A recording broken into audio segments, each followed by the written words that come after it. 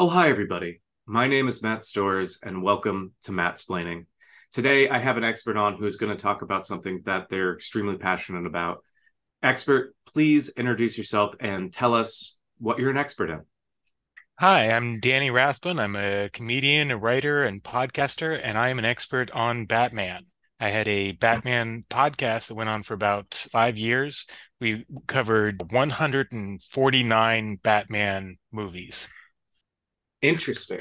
My understanding of the Batman is that he is a character that has his origins in Detective Comics, who originally was a reflection on the haves and have nots. Basically, this idea that our corporate overlords would save us from time to time, would come in and say, oh, these employees, these poor people of Gotham City, don't worry, you're not going to have affordable housing, but you will have your CEO of your company come in and beat up the bad guys that are trying to kill you. And Everyone's dream. everyone's dreams. You can't your job, you're not going to get a raise. But if there's a nefarious guy in a weird outfit with impeccable tailoring, that's the thing that a lot of people don't talk about when it comes to Batman. The tailoring, comics everywhere. Whoever's tailoring these superhero and supervillain costumes, doing amazing work. And that's another Fantastic job. truly, and they have it a little bit in the Batman, some of the Batman movies, like the Christian Bale one, the first one, with like him trying to figure out what his costume's going to be, and like figuring out the helmet, making sure that it's the pristine. But one of the things they don't talk about is like him going to a seamstress or learning to sew to figure out like, oh yeah, okay, this plate is going to be effective against dog attacks. Oh, this one's going to be effective against knife attacks. And like that's the biggest oversight, I feel like. Just a quick montage of like him watching YouTube tutorials about how to sew would really bring that character down to earth. But ultimately, you might not get a raise, but you will have somebody come in and give you an antidote to a neurotoxin that they just lots of neurotoxins in Gotham City. I don't know if it seems like it's a medical and scientific hub along with like a criminal hub.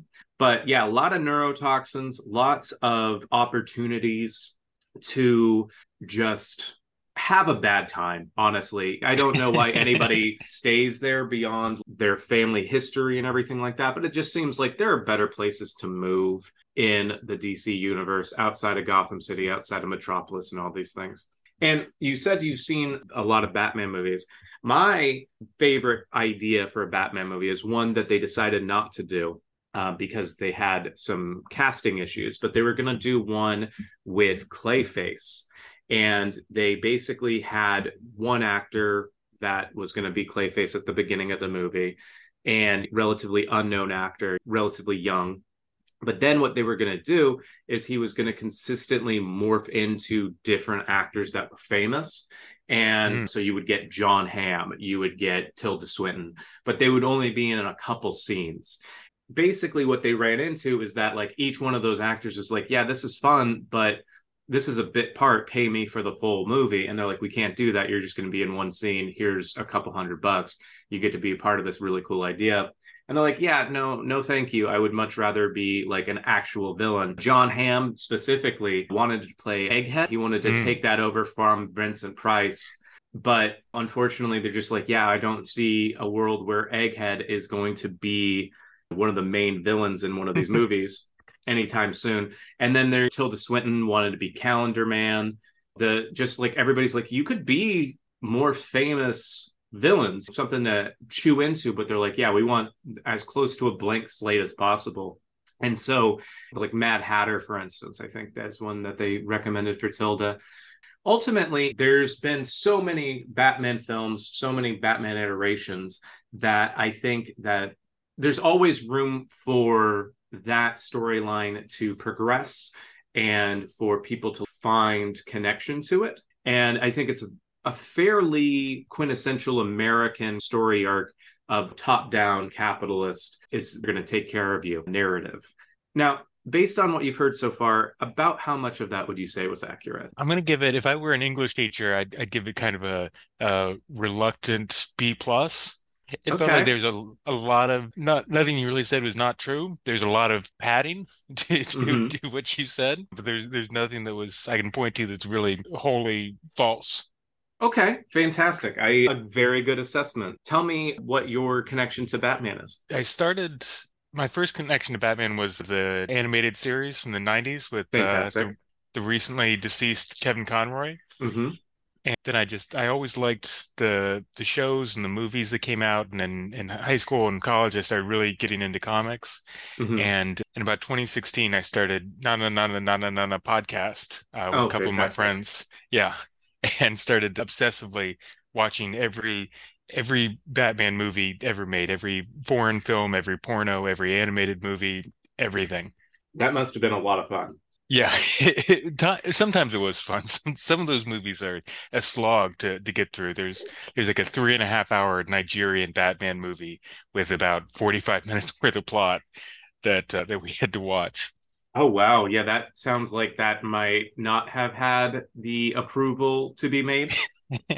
There's a lot of them that didn't get approval. There's one we watched that it was a porno. It was the first porno parody ever made.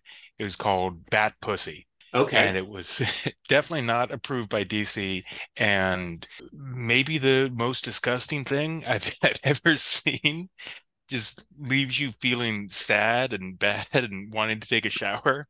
Well, for some people, that's what they want out of their pornography is to see it and be like, all right, well, that was an experience, and now I need to shower.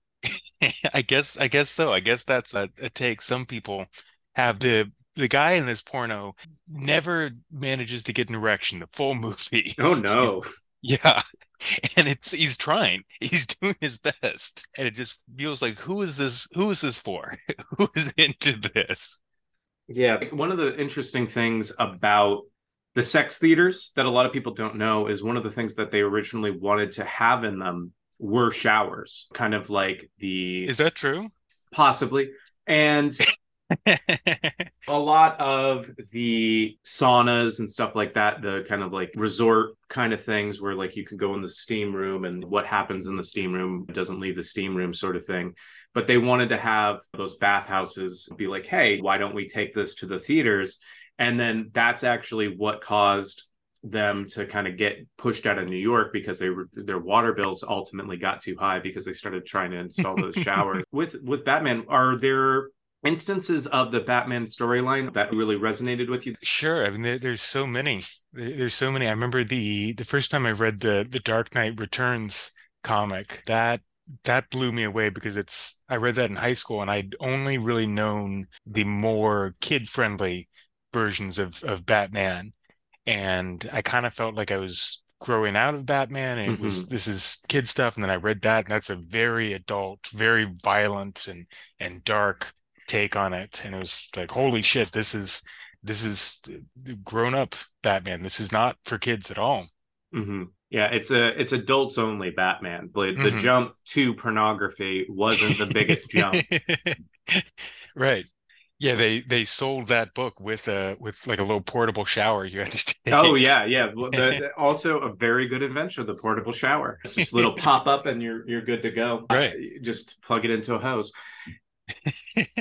Are there villains that you or like lesser known villains that you really like or really enjoy? I don't know if he's lesser known necessarily. I don't think he's gotten his due on screen. Mm-hmm. But I think Mr. Freeze might be my favorite villain. That is obviously the Joker is fantastic, but the Joker is like a little bit overdone at this Right. point. We've had so many different on-screen iterations. I'd love to see a the Arnold Schwarzenegger was the only live action Right. Mr. Freeze, and I'd like to see someone do a good version. Yeah, I have played the video games and seen the chill out. I don't remember what his phrases are in the movie, but Mhm. putting you on ice or something of that nature. What killed the dinosaurs? The Ice Age. Exactly. Oh, good God, yeah. But I've been playing the video games and looking at some of the storylines in comic books and the cartoons and stuff like that. Mr. Freeze seems like a really, really dynamic and heartbreaking character in a lot of ways, because his justifications for doing bad are you want to do the right thing, but you're going about it in the wrong ways. And Yeah. and I think that that's really, really compelling. And it told the right way in the right storyline. He's doing a lot of similarities to Batman in terms of like what he's trying to do. He's trying to do the right thing. But yeah, I think that I agree with you. I'd very much like to see Mr. Freeze and get his due. Absolutely. So many villains in comic books are just kind of evil for the sake of evil, or they just want to rob and steal and murder. Mr. Freeze has noble intentions of like he wants to save his wife, and he's just so obsessed with that. He's able to do whatever it takes, and that often means that the ways he goes about it are evil. And that's just so much more interesting than someone who's just wants to rob a bank just because they want money for themselves. Right, exactly. Yeah, it's like, oh, I need to get this because I need to get diamond. Right. Exactly. That's wild. The podcast it went on for how long? About 5 years. Oh, fantastic. Did you get the opportunity to start the Harley Quinn series at all? No, we've talked about bringing it back because there's about 10 or 15 things that we either missed or that have come out since we stopped recording. Hmm. And that's definitely one. I watched the show and it was fantastic. I loved it. But Hmm. that came out after we stopped recording. I see. One thing that I really love about the Harley Quinn series, you've watched all of it? Hmm.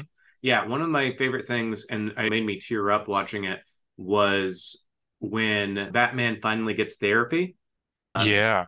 it's just like, yes, this is what he's needed this whole time. Yeah.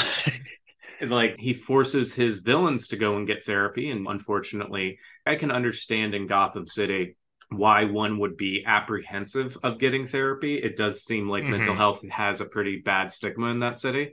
But like to see him get therapy and have somebody be compassionate towards him is just, this is very heartwarming. Right.